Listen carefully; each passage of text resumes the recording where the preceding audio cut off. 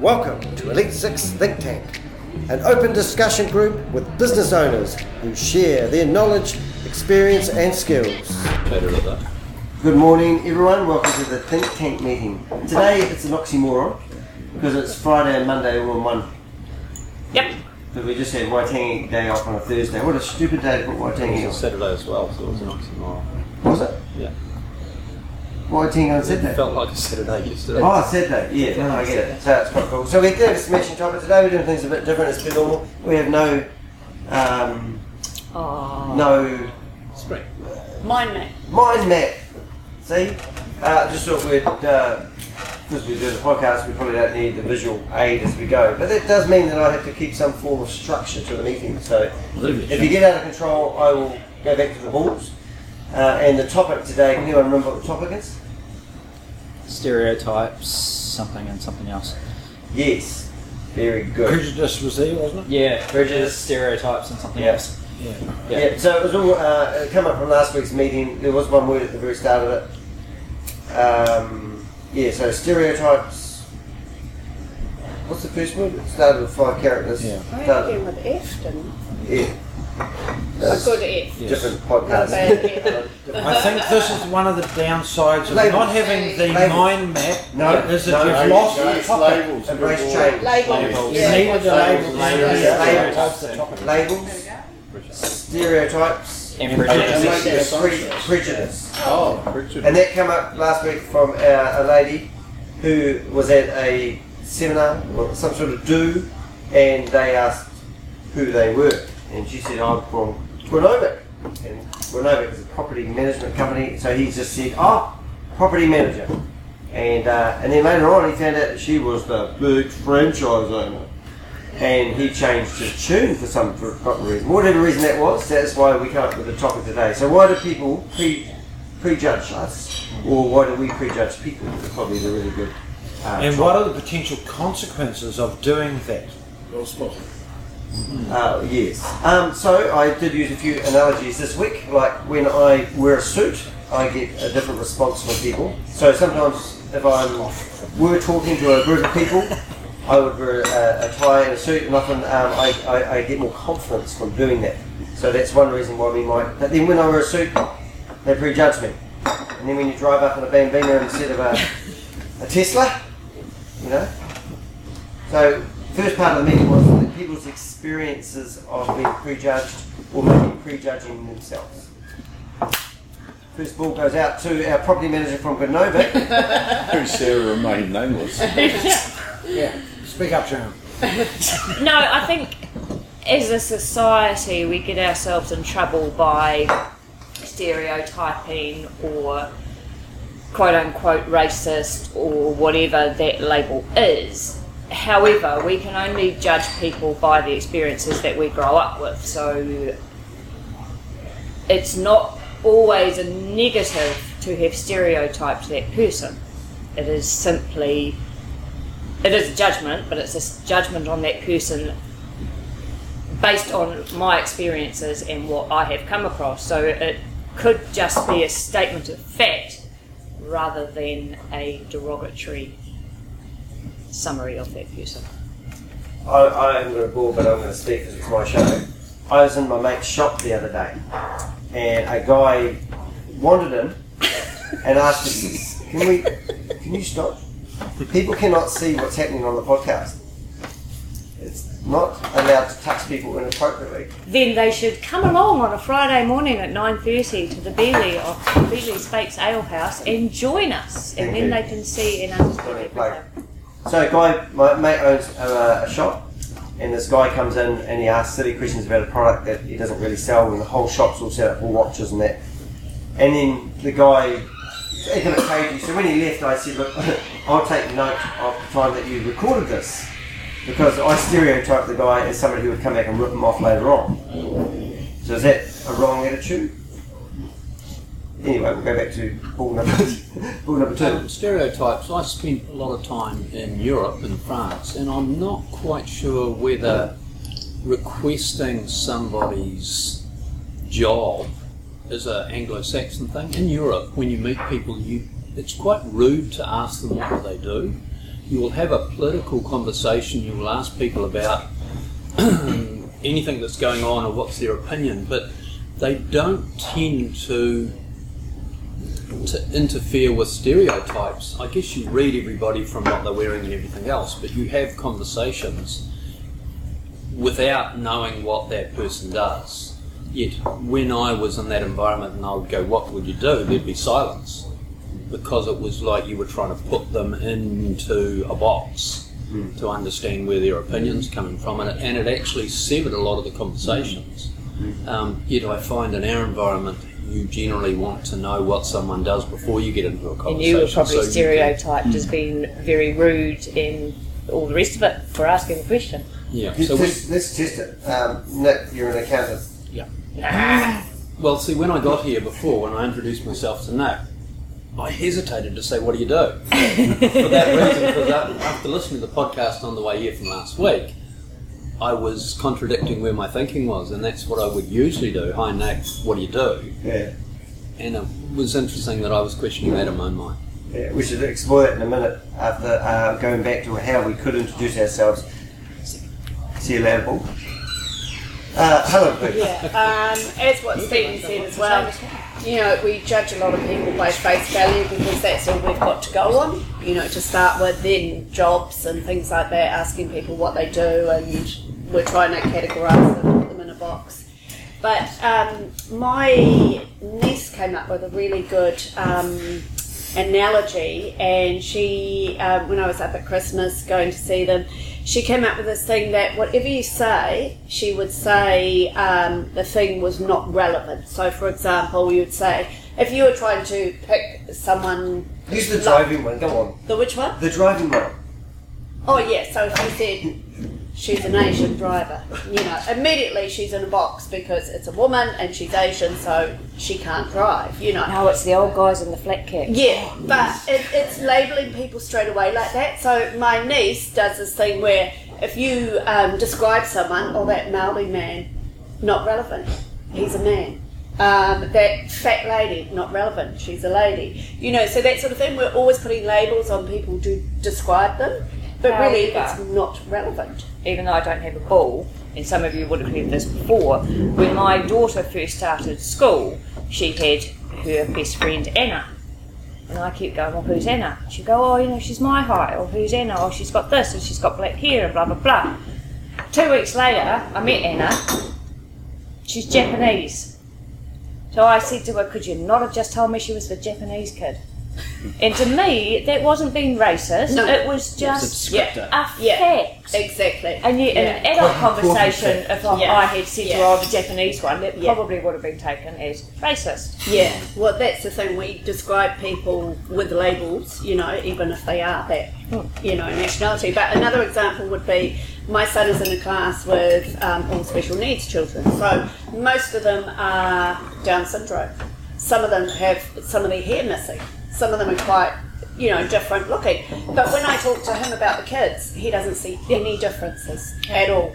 And you can't say, oh, that boy with Down syndrome, because he would go, oh, they're all the same, you know. So it's interesting how kids don't label others, like your daughter, you know. Yeah. That's cool. Just welcome Andy along. The topic today is actually labels, stereotypes and prejudice. How people basically summarise who we are when they say who you are. And Marks? Yes. Just carrying on from the stereotype, prejudice and label theme, I guess, is I think we are all prone to and capable of being all of those things. But I think in terms of our interaction, I'm trying to bring it back to our operations within a business setting, is that we use our lifetime of experiences in dealing with people, and that we've acquired this knowledge, and we now use filters when we're having conversations with people, and I'm thinking potential clients and so on. And I don't think that's necessarily bad. It could be classified as being you're placing a stereotype in with people, but I actually want to engage with people who can engage and converse and things. It doesn't impress me one iota whether they're worth 2 or 3 million or more dollars. It's more about how they relate to me and I can relate to them. So that's what I'm drawing in terms of my stuff. So. I've got one. Let's go first. I was just going to tell a story actually. My mother tells the story. Bedtime story. No. Okay. When my parents first arrived from Christchurch in the early 1960s, my dad worked for the post office, and of course they were trying to buy a house, so they go to see the estate agent, and he said to my mother, "What does your husband do?" To which she replied, "Oh, he's an engineer in the post office." "Right, government. These suburbs are available to you, Riccarton and whatever the others were." We bought a house in Riccarton, but right from the word go, because she worked for government, she was sort of seen as one of easier choices. That was quite a long time ago. Yeah, that's cool. Somebody else. Alright. So, I'm going to give probably more honesty than I expected to give this morning. So, on the subject of prejudices and how people are treated for how they look or who they are, so I'm a trans guy. The first half of my career I was actually female, and I worked in IT and yada yada yada, transitioned on the job, and then did the second half of my IT career as male. I joke about it and I think it's funny, but actually it's really true and it's really depressing. The best thing I could have done for my career was transition. Because now, when I'm in a meeting, people listen to me, people will take me seriously, people will take my ideas seriously, even if they're shit. They'll still take my ideas far more seriously now than they took when I was female. That is really interesting. Yeah. How much would you put down to an age rather than a sex? You could give it a 3-year time span, and it was still the same thing. As soon as, because it only took about 6 months for me to be read as male, so as soon as I then started to go out to clients being read as male, they took me far more seriously than a female IT technician. But had they known you as female before? No. So No. yeah. But the ones who knew me as female beforehand, even then you could see subtle differences in the way that they spoke to me. They expected me to know more about fixing cars too. I think people just don't want to say the wrong thing. I mean, but it's act about the wrong way. We don't know how to act sometimes. Yeah, but it's not about that. It's about people who don't know my history, who then treat me very differently when they think that, well, when they know that when they're talking to a guy, than when they knew they were talking to a female. But so they treat me very that's given differently. you a unique perspective that any of us others can't even grasp, because we can make judgments about the other gender and how they would react in that space. But unless you've actually been there, you can't say. And it's interesting because in our company now, there's 2 of us. We're 50-50 partners in the company. I will go out and talk to people, and they will treat me very differently to Shelley, who will go out and talk to people. Shelley's the one with the experience and the brains and the money, but they'll take me far more seriously than they will Shelley. And people just can't quite grasp that Shelley's actually the brains behind this organisation. I'm just the dude with the time for the networking.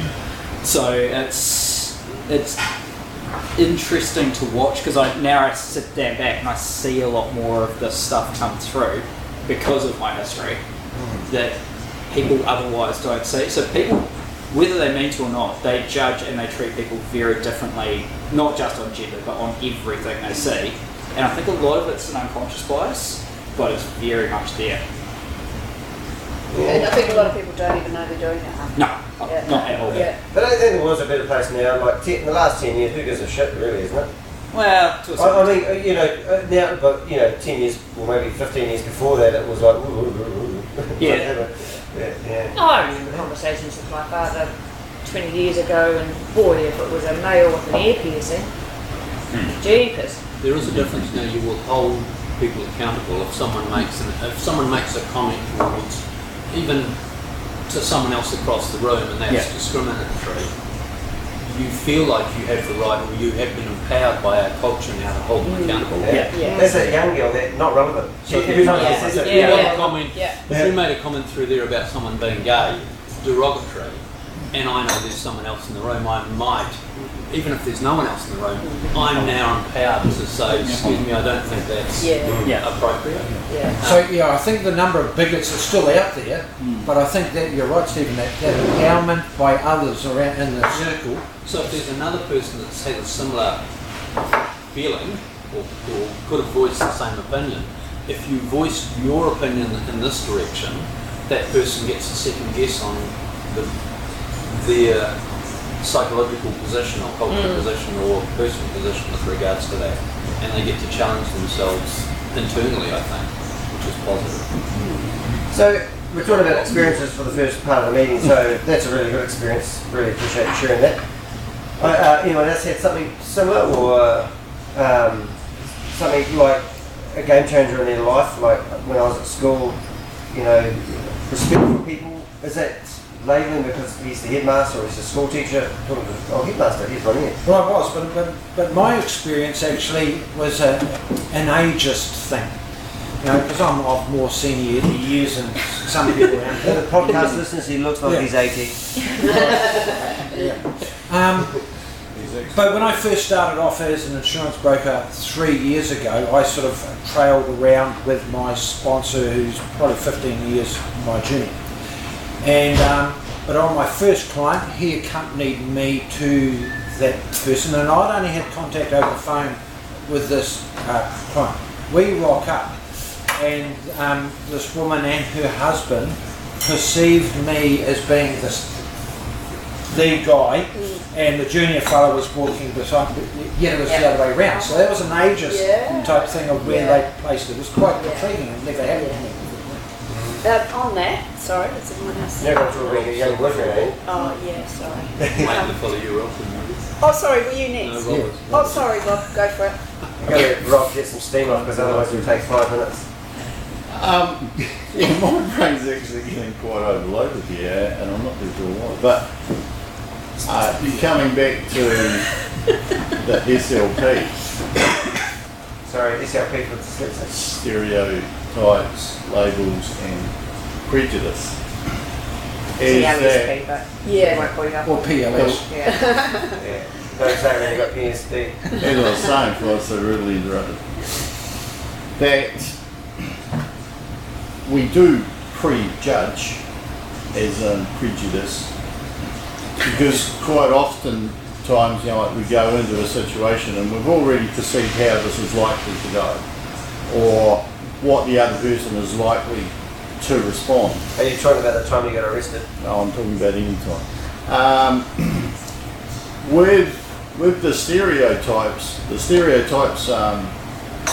these days, that word just itself has got a negative connotation, because if you go into any academic institution, stereotype means a prejudging by the powerful majority against the weaker minority. That's essentially where it came from. So you said, I stereotyped anything, then that is almost a prejudge of you, ironically. And yet we shouldn't be doing that as well if we were going to objectively apply that.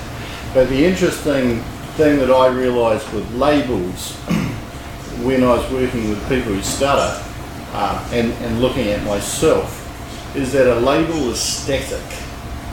So a label never implies change. So if you say, I've always done such and such, or I am such and such, or you are such and such, it implies you are today, you were yesterday, and you will be for all of your tomorrows.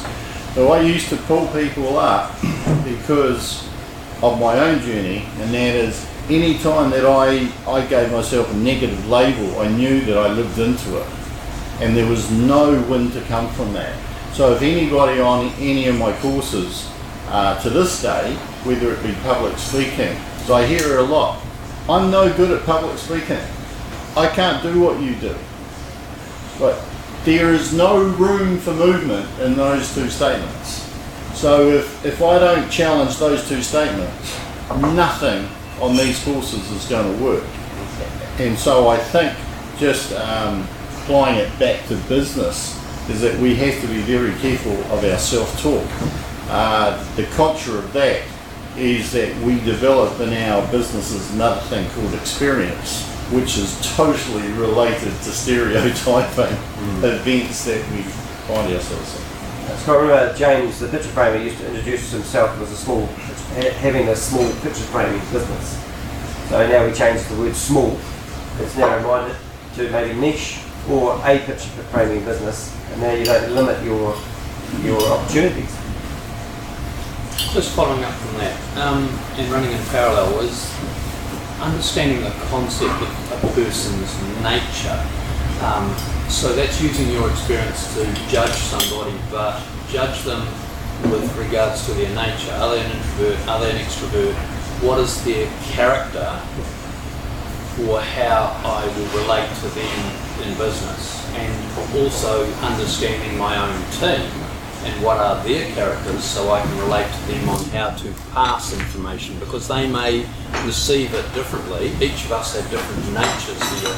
If I do something graphically, you may understand it, but if I present it verbally, you may not understand it as well. So understanding people's nature when I run my business as an architectural practice, how I deliver myself to that person or myself to their partner may be different, because I'm actually needing to understand, and it's like prejudice. It's like putting someone in a square where you think they're this type of person, but understanding their nature is fundamental for how I communicate with people. So that's really cool, because what I'm hearing is we now use labels and stereotypes and simply so we know how to communicate with each other.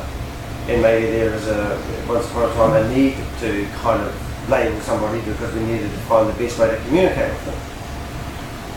There's a concept called dots. I don't know if anyone's read dots, yellow dots. Mate, I've got 6 dots on the side of my car. Yeah. I'm right. So there's a concept there of when you work with teams and people and otherwise, then you understand the people in your team and what's their nature, and then work out how you deliver or work with those people. I had Melbourne's done on my staff and it was fascinating.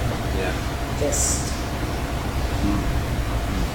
Just because that's happened doesn't mean that that person's nasty or mean or horrible or whatever. That is, I deliver in 30 seconds what somebody else will deliver in 2 minutes, and it pisses the other person off no matter what it is. What did you call that, sorry? You did what?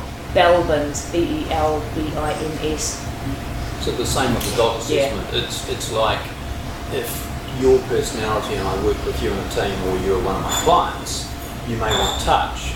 But then there may be another person that will rebel to touch, and they need a verbal recognition that I really appreciated what you did. And everybody is boosted in different ways. So if you Don't understand, touch. if you can understand the personality, then you can get more creativity and more response back from clients and or team. Yeah. Where are we at? Yeah, me. I mean, it's Helen, by the way. As Mark said, ageism is a real big one, and it's not until you actually get older that you discover it, because when you're younger you don't think it's around. But I remember going for a job a while back, and I didn't get the job, and I found out who got the job, and it was some 27-year-old attractive girl that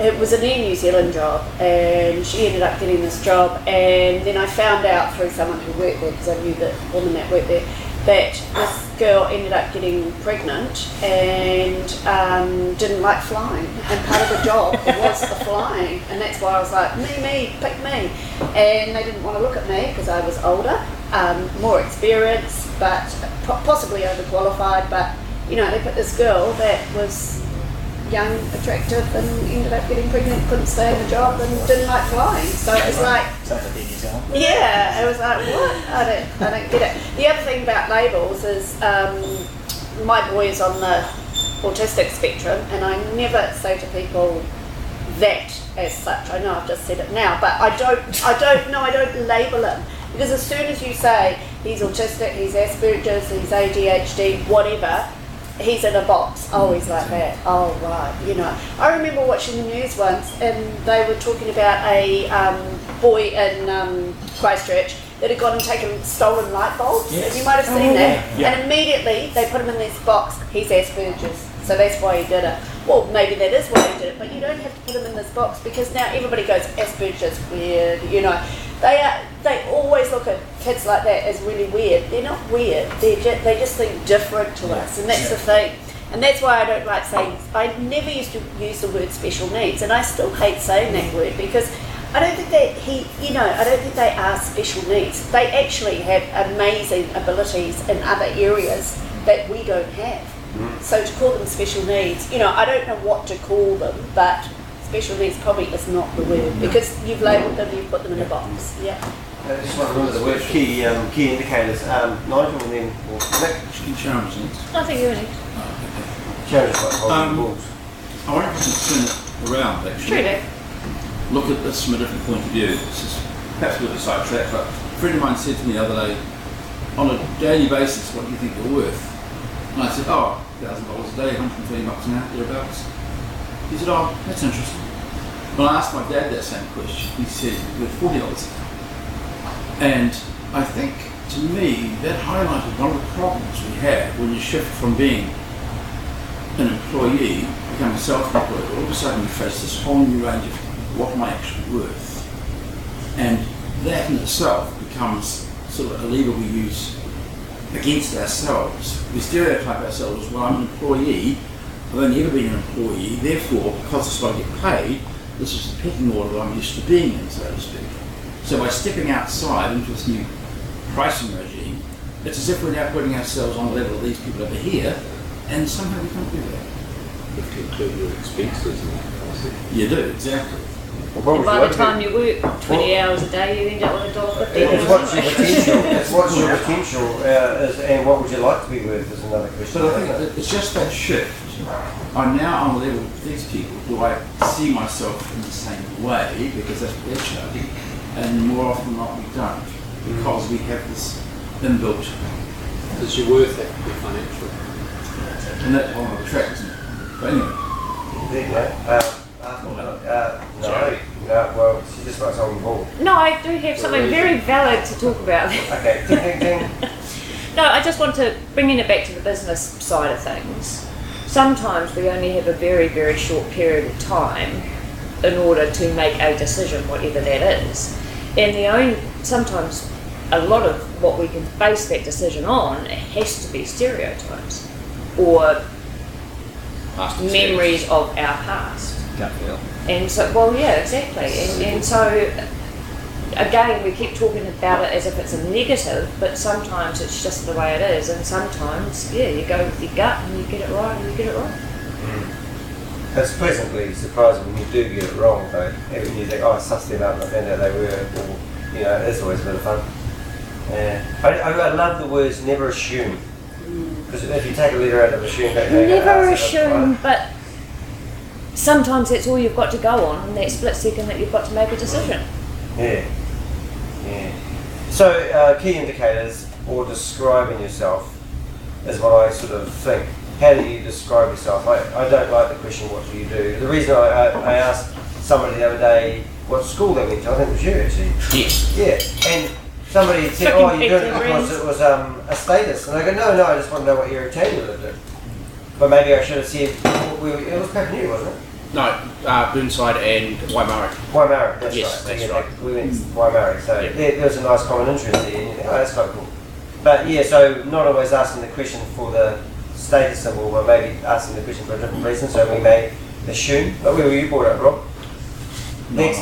Oh, sorry, Nine. Now we sort of think you're a small town person? No. There's a stereotype story I can tell you, Yeah. but I'll wait until Right after up you there, all You know where it is? Right up there with Nine Taylor. College was the second biggest high school in New Zealand, and Burnside was the biggest. Oh, Almost right. 7 into. Wellington. So an uneducated person asking somebody a question they don't know what it means. Different demographic though, wasn't it? Yeah. At the time. So if I was to They were say, different. if it were to say, who would you like to be described? Maybe that's a new one. Like, if you want people to get to know you, because we're in the relationship business, and we want people to understand their passion or what we like doing or what I'm trying to accomplish, or maybe I'm depressed and I'm not feeling too good and I need to talk to somebody. Like if somebody blurts out that they're not having a good day, how do you handle that? Like, do you listen to that? Would you stereotype them as, are they suicidal? Or are they just feeling sad? Do they want, all these questions come into mind to me. So, welfare. What do you guys talk about? I don't have a ball, I'm not allowed to talk, Danny. If you take a label, all right, and you flip it around, all right, and you make it into a positive which you haven't reached yet, becomes an affirmation, and then you got SLAP, S-L-A-P. So that was one thing that I used to encourage, well I still encourage people to do. All right, create a label for yourself which you haven't attained yet, but you want to work into. Other people, as I say, right? They would call that an affirmation, right? But if you keep on going around, you say, I'm a professional speaker, all right, and you may not be yet. Eventually, you get used to that label, and it's a positive one that you like and you chose for yourself. That's so, good. Yeah. No, professional speaker, I'm a specialist. That's what I quite like saying that. I'm an interior paint technique specialist. Hi. Yeah. That's right, that's it.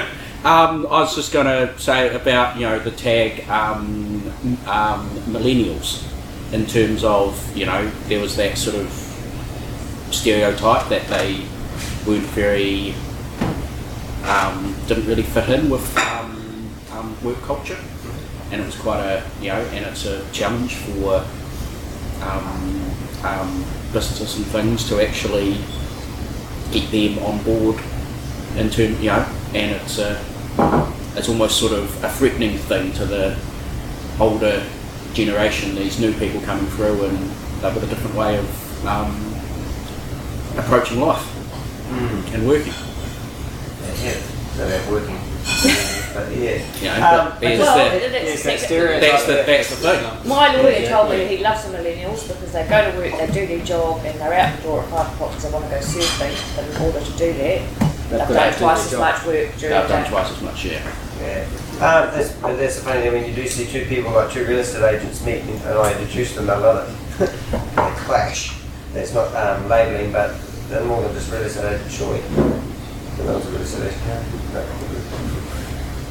Alright, so we've had experiences. What's the other one we used to do? Experiences. Problems. Shame we don't have mine. Problems. I think that example that you're talking about with real estate agents used to be exactly the same, because you were talking horse trainers, drivers, owners, anything like that. It's a competitive industry. If I help you out, you probably aren't going to help me out. If you take an opportunity, I've lost that. Our industry's changed in the last 10, 15 years. It used to be the big players, the Sir Miles Warrens, the Peter Bevans, nobody talked to each other, nobody shared anything. But in this market now, post-earthquakes, if there's a building that I worked on and other architectural companies now working on it, they will ring me up and say, have you got any drawings on that? And I'll give them the drawings. And I won't be saying, look, I'm going to sell them to you, which would have happened in the past. It's now just given. So there is a change in the industry with and the that's whole reciprocated back. Yes, yes, it generally is. So there's a change even with the World Wide Web, that you're sharing information now rather than Goodwill. Yes. If I design something and I can put it out onto the market and someone else can use it again creatively, that's a bonus, because I can't design for everybody. So if I've got something worth using for someone else, and that's the concept of copyright and things, it's a little tenuous, but mindful. Yeah. No, good. Sorry, no. Yeah, that's, I guess following on from Nigel, but the thread's changed slightly, but that's really around in terms of how you see yourself, and so that's what sort of I picked up from Nigel, because 3 years ago I had a completely life-changing career event from being a school principal of many years to being an insurance broker. You couldn't get it more different, and all of the stereotypes and prejudices that are around being an insurance broker is right up there or right down there with car salespeople and so on, and you're in this 100% commission based thing. And I know my friends and ex-colleagues were saying, why are you doing that? But I've always been, and this may be because I rose to the position of principal, I've always been self-driven, determined, and can-do attitude, which I took across into this industry. And I just set my initial goal that, within 2 years I would replicate my principal salary. And I've done that. And I think that's brilliant. Yet I talk to other advisors who've been in the game either a short time or a long time, and they never have. Maybe because their own expectations and their own past experiences were at a different level. So I guess the point I'm trying to make is you need to back yourself always and believe in yourself. Don't pigeonhole yourself, because referring to what Danny said before about what school you go to, Christchurch particularly, I speak as a North Islander, Christchurch particularly is so conservative, it's driven around schools and things like this, and where you've been, what suburb you live in. Well, when people ask me what high school I went to, I would say Boys High. And they would be happy with that. What I never disclosed, it's Whangarei Boys High, which is one of the roughest secondary schools you can get in Northland. Well, it's Boys High Christ College.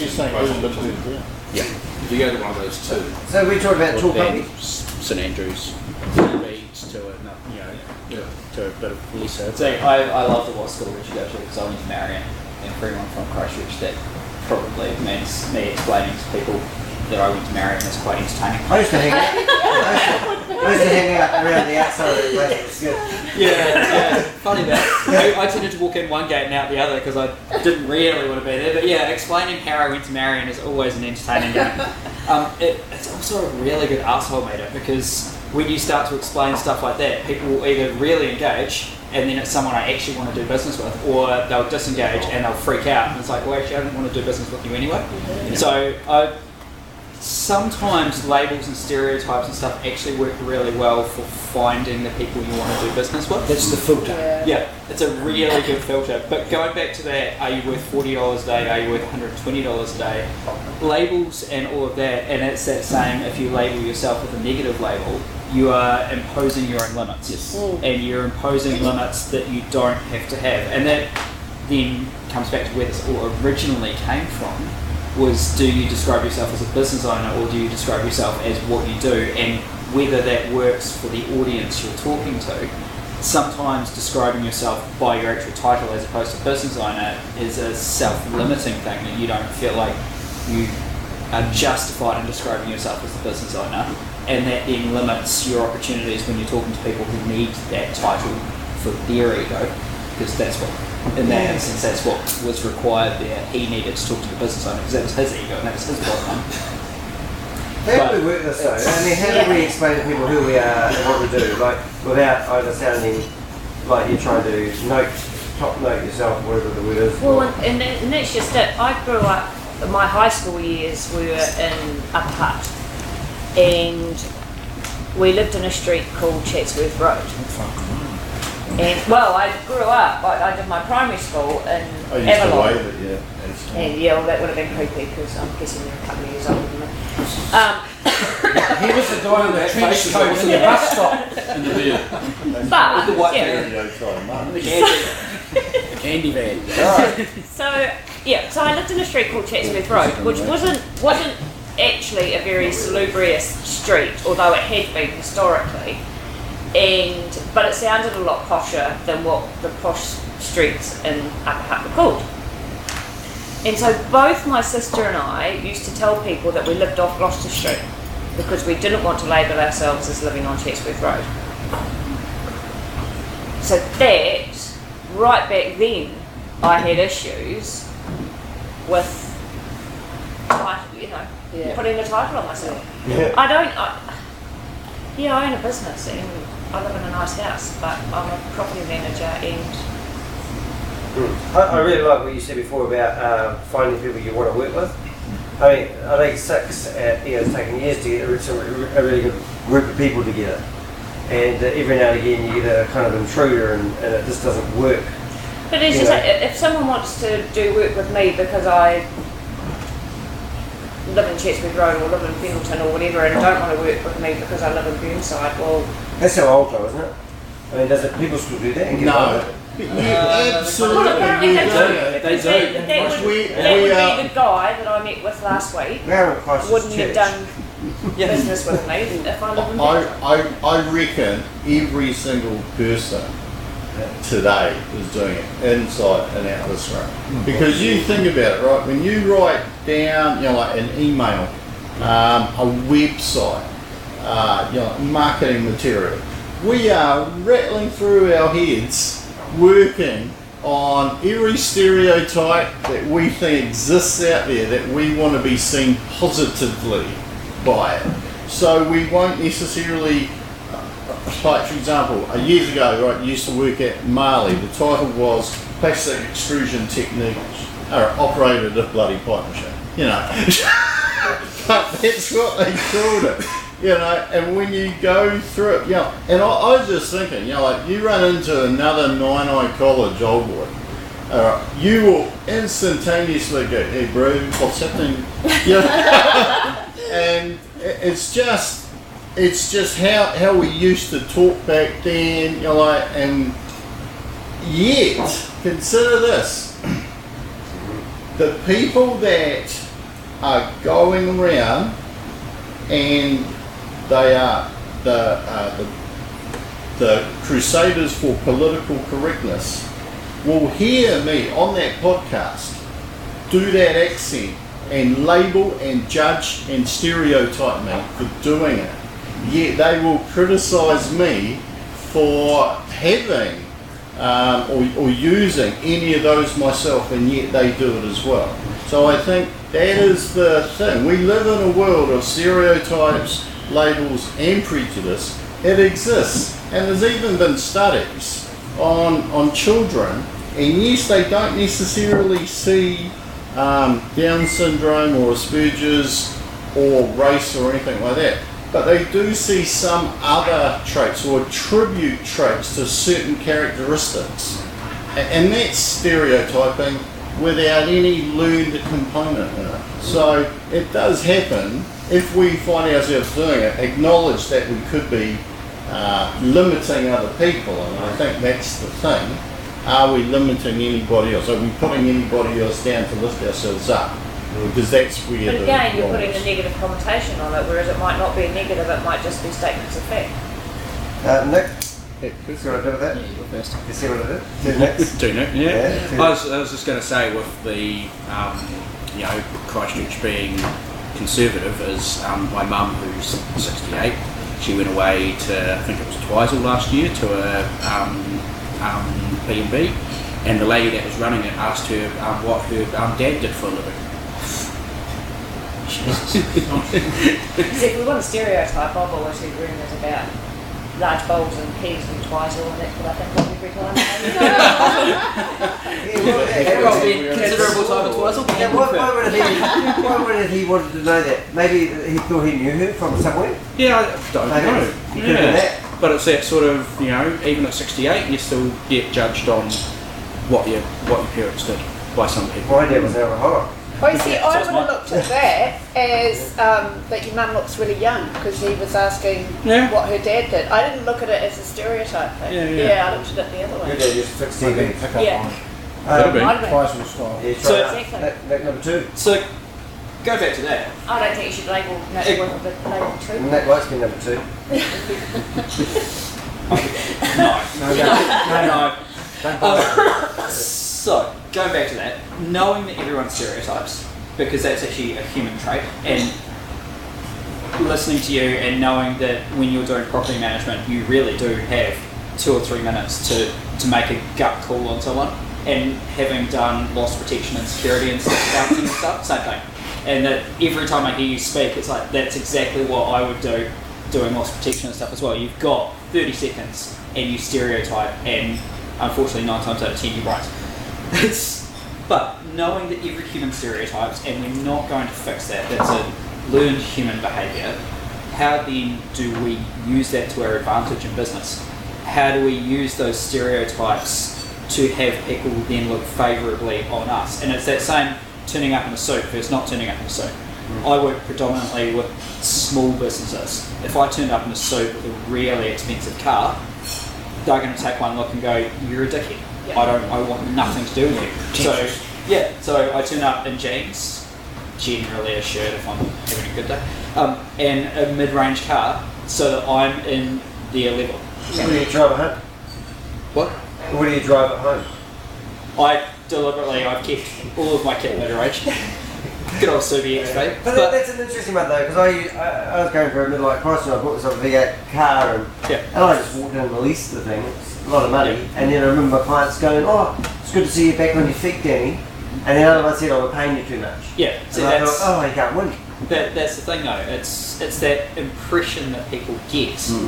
It's still a stereotype, whatever way you want to play it. But then how do we use that positively within our business and our interactions, our websites, our marketing, all of it?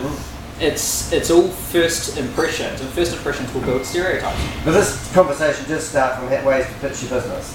You know, how ways to present yourself. So get the most out of that. Andy hasn't said much. Now, if people ask you what you do, because I don't even know really what you do, how would you, like the people, I went out on a date once before I went, and this lady just interrogated me with questions that were really personal. And we don't know you very well, but we kind of want to know you.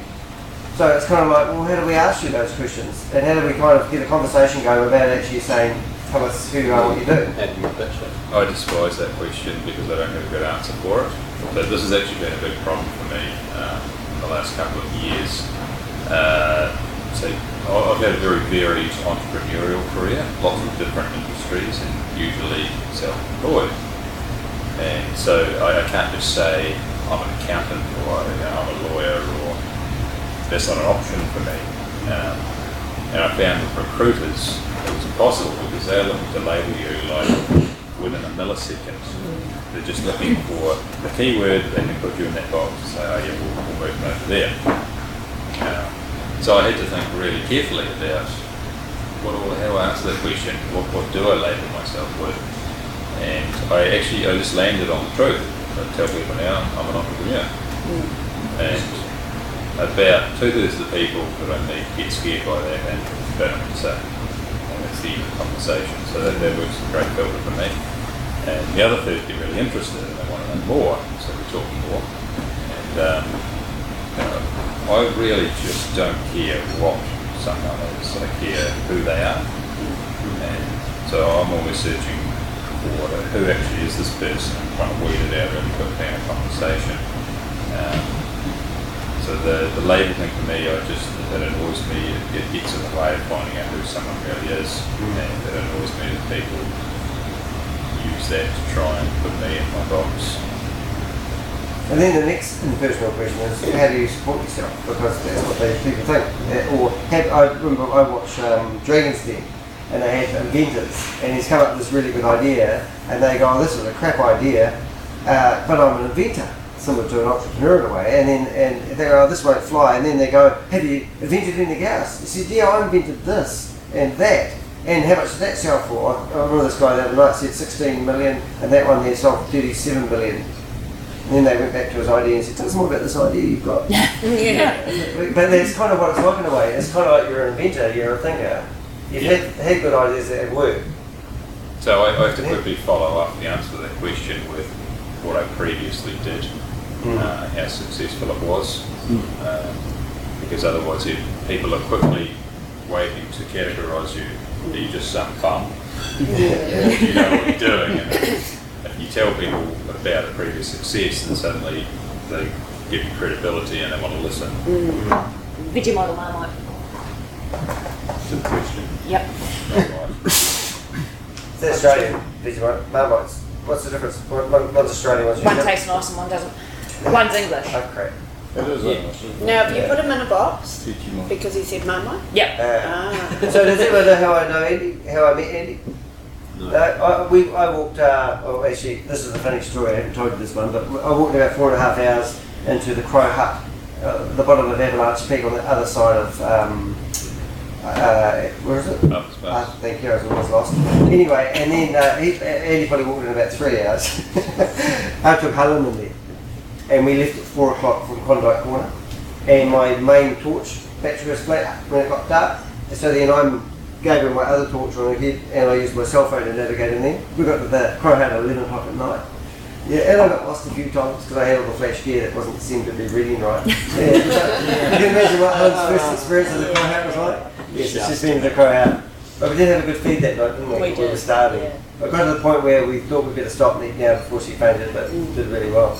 But you can get in there with a cell phone talk. Yeah, so what I know about you is that you like the outdoors and you're a thinker and you need places and quiet to think. Because that's what it's like being an entrepreneurial thinker. You're always thinking, you never rest. Alright, anyone else got any questions? Rob? I just got one exercise, and if we could all do it, you'll understand it. So if everybody held their hand up here. Just like Harley Christmas? Alright, no, you got to hold your hand up. Alright. Okay, right. And I want you to consider that your thumb and your four fingers are things that you do.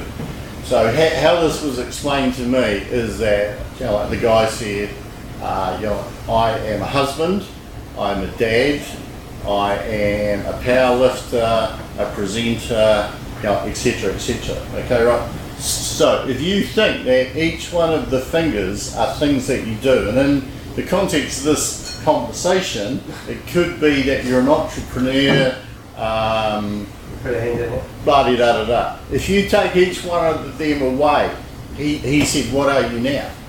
He said, you're the same, because this is your identity. You are not what you do. Alright, and that allows you to change anything that you do and still remain who and what you are. Right? Yet, a lot of us get our identity by what we do. And not who we are. Rob is a fist. Yeah. No, that's really good though. That's quite good. I like it. Alright, so how are we doing? We need a topic for next week. So we're pitching our business last week, and then this week we were not labelling ourselves. I think what I learned from today, just to go for a couple of takeaways, right? From myself personally, if you label somebody, you're just limiting everything. You put them in a box, and they're ready to go on the shelf. And it's kind of impersonal in some ways. And yet, from what I'm hearing, is that we all do it to some degree, and some of it's around business efficiency by pre-filtering, so you're not downstream wasting too much time. So, just to be stupid, I want to put a label on myself, but I ask somebody else to label me. So have a go, and then you can pick somebody else and label them. Because I'm going to go back to, I've got a label, I like to categorise stuff. When I'm developing websites or marketing, I always get a product and I have to put it in a category. So my category, I like to be a thinker. Entrepreneur, that's my favourite. I think it's cool, it's what I like. But if you were going to label me, what would you call me? Haven't got time. Is the paper big enough? Well, Love you, Daniel. Okay, what about, let's pick on Sharon. We know what she does. But, it's hard, isn't it? I think you're sociable, because I was just hearing that story. Yeah, and I'm thinking, if I turned up in a hut in the middle of bloody nowhere and someone else there, I'd be really pissed off and probably keep on walking and kill myself. But Andy was there at 7, I was there at 8, and then about 9:30, 5 people got up who wanted to climb Mount Rolleston, and they were going to get up at 4:30 in the morning as well. And so we thought, it's just us two, and then another group of people turned up at 9, and we thought, well, you got there just on dusk. I got there when it was just dark. And these other people turned up at pitch dark. And we thought, I thought it was pretty much the hero get this up the dark little story. But then there's other people in front of us. It's not as uncommon as you think. We've done that too, and these hunters arrived at like 11:30 at night, and we'd struggled to get in at dusk and in the dark. And then these hunters arrived at 11:30, and we're just like, Yeah. Cool. What I do like about that is when you introduce yourself as an entrepreneur, it's open. Now, I can then just go on about the weather, and you go, well, they're not interested in me. And I'm just interested when I present myself that I'm interested to compose something that tempts a reply. And if the reply's not taken on board, then that's cool. so if you say you're an entrepreneur, I'm really keen to know what. And if I present myself as an architectural designer of some kind, then I'm wanting to put something into it that entices people to go, oh, that's interesting, and want to follow up on it. If they don't even want to go there, then I'm But if I said to you, what are you doing? You said, I'm an architect. My reaction is probably going to be, well, that's something I know nothing about, so let's talk about the weather. So it's not necessarily a lack of interest. But then It's a lack of an ability from my point of view to but hold then a it's a matter conversation. of me understanding who I'm presenting Yeah. to, and then trying to have, for want of a better word, my pitch being asking or opening questions up from different types. Whereas if he said to me, I'm an entrepreneur, then I'm going, oh yeah, what have you worked on recently, or what are you working on at the moment, or There's an easy I fix can around cope it. with that. Because that's the key in building those relationships. You know, you've got 2 ears, 1 mouth. Do twice as much listening, and really, if you know nothing about what it is, it's how you can ask good open questions to elicit information. So you're gathering that information from people. Yes. So someone did this yesterday at a meeting. I thought it was brilliant. I ask you what you are, you say I'm an architect. Instead, if I ask you what you are and you say architecture, so what do you do? Architecture. Now I can say, what sort of architecture? What are you into? But if you'd said, I'm an architect, I'd probably say, Well, it's interesting, thinking on it, I could just as easily say to you, oh yeah, what projects are you working on at the moment? But that wasn't my gut So I'm answer. interested in the concept of listening and hearing, and when you provide to a person that asks the question, did they hear it or did they listen? It's like mirroring somebody, you know, can you tell me back what I just told you, or what you understand I heard? You know, it's like, oh, I wasn't listening. So really, can you deliver so someone can actually reply? So then that indicates that they're listening, not just hearing. That's actually a really good point, because I can shut people off quite quickly by saying I'm a house painter and they ask me what I do. Because then I'm labelled and I don't have to have a conversation. It's me that doesn't want the conversation, but I'm explaining it. Just Rob? I was just going to say that I was on a course and there was a guy who had this exercise that we had to pair up and we had to go for a walk 5 minutes out and 5 minutes back. And the first person asks a question to the second person responds, and we have to listen for 5 minutes to those responses and formulate a question based on the response. And the thing that I learnt from that you can apply not just meeting anybody or networking or anything, is that for that 5 minutes we were in the mode of we are never going to give anything of us, because this is all about the other person, and having that total focus on getting to know the other person, not exchange. And I've met a lot of people in a new social situation, and there are some people who just master that. They keep asking me questions. And I'm like, wow, they're pretty cool. I quite like this person. Yeah, exactly. And that is showing an interest in other people. And I kind of, sometimes I do that intentionally, other times I do it naturally, but sometimes I think I'll get a conversation going out of you. You know. Why do you make the assumption and stereotype people that if you tell them you're a painter, they're not going to be interested in listening to you? Well, because they want a conclusion to their question, and I've just given them an easy out. And I think if you're really interested, you'll ask what you just did. And they go, oh, and what, you know, like if I said I was a house painter and somebody said, oh, how long have you been painting for? About 10 years. How did you get into that profession? And they go, oh, actually my brother and my stepfather and they was a painter and a decorator, right? And they actually got an apprenticeship for a family friend. You know, now they're like, oh, that's quite cool. And what some of the jobs that you've done? Well, the post office in the square was one of the jobs I did to do that. And if you look at the top of the post office in the square, see that big grey knob? I painted that back myself on it. And that's one of my proudest moments. Yeah, look at the coat of arms now telling me to shut up and I'm never asking this guy again. Next week's topic, is it something to do with entrepreneurship? Is it how ways to draw out people? Is it opening questions? I don't know about next week's topic, right? But I think it'd be interesting if, you know, like we had a look at ourselves for the next week and just paused and reflected on how many stereotypes, positively or negatively, we are using. That's not a good topic. Billions. We had time to do any What are other we work. reading? Are we not reading? If I was a pilot and I'm coming into Christchurch Airport, I'd be stereotyping there's the tower, there's the runway, and there's the lights, and I'm this high. You'd have to read those signs. So isn't that sort of labelling, stereotyping also helping us, direct our... You see how navigate your life. Yeah.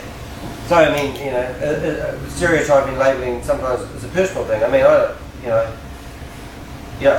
using Andy as an example, when we turned up the hut, I knew straight away we had a common interest. We like walking for hours and having quiet. I've disturbed his peace. Yeah, so don't talk to him because does he want a conversation? So I've got a lot to say. Now, there's a surprise. Yeah. So next week's topic. No one's. It could be affirmations or using or identifying our self-talk. Identifying our self-talk. Sounds like the voices in my head. What things are we thinking or saying about ourselves, either in our own heads or in conversations, or out there, to everybody to read? What about self-esteem? Is that sort of Self-limitations. Yeah, not limiting. This limiting beliefs. Well, they're not necessarily limiting. If I go and create a website today, or if I edit my website, I'm going to reread my website to see how I think other people will read it and what they will get, what impressions they're going to get from reading this. Okay. See, today we had basically 3 keywords. Yeah. And I'm thinking, and that listed a lot of stuff. I think it would be a bit limiting if we just chose almost like one, because we don't know where the conversation will take us. So we need 2 or 3 things, and I don't think we're there yet. Right. So I'm going to come up with you guys after we finish this recording. We're on the podcast, and it's gone for 1 hour and 1 minute and 5 seconds, 6 seconds. We'll finish this podcast and we'll come up with an exciting topic. Do tune in next week. Have a great week. I'm Danny Diggett.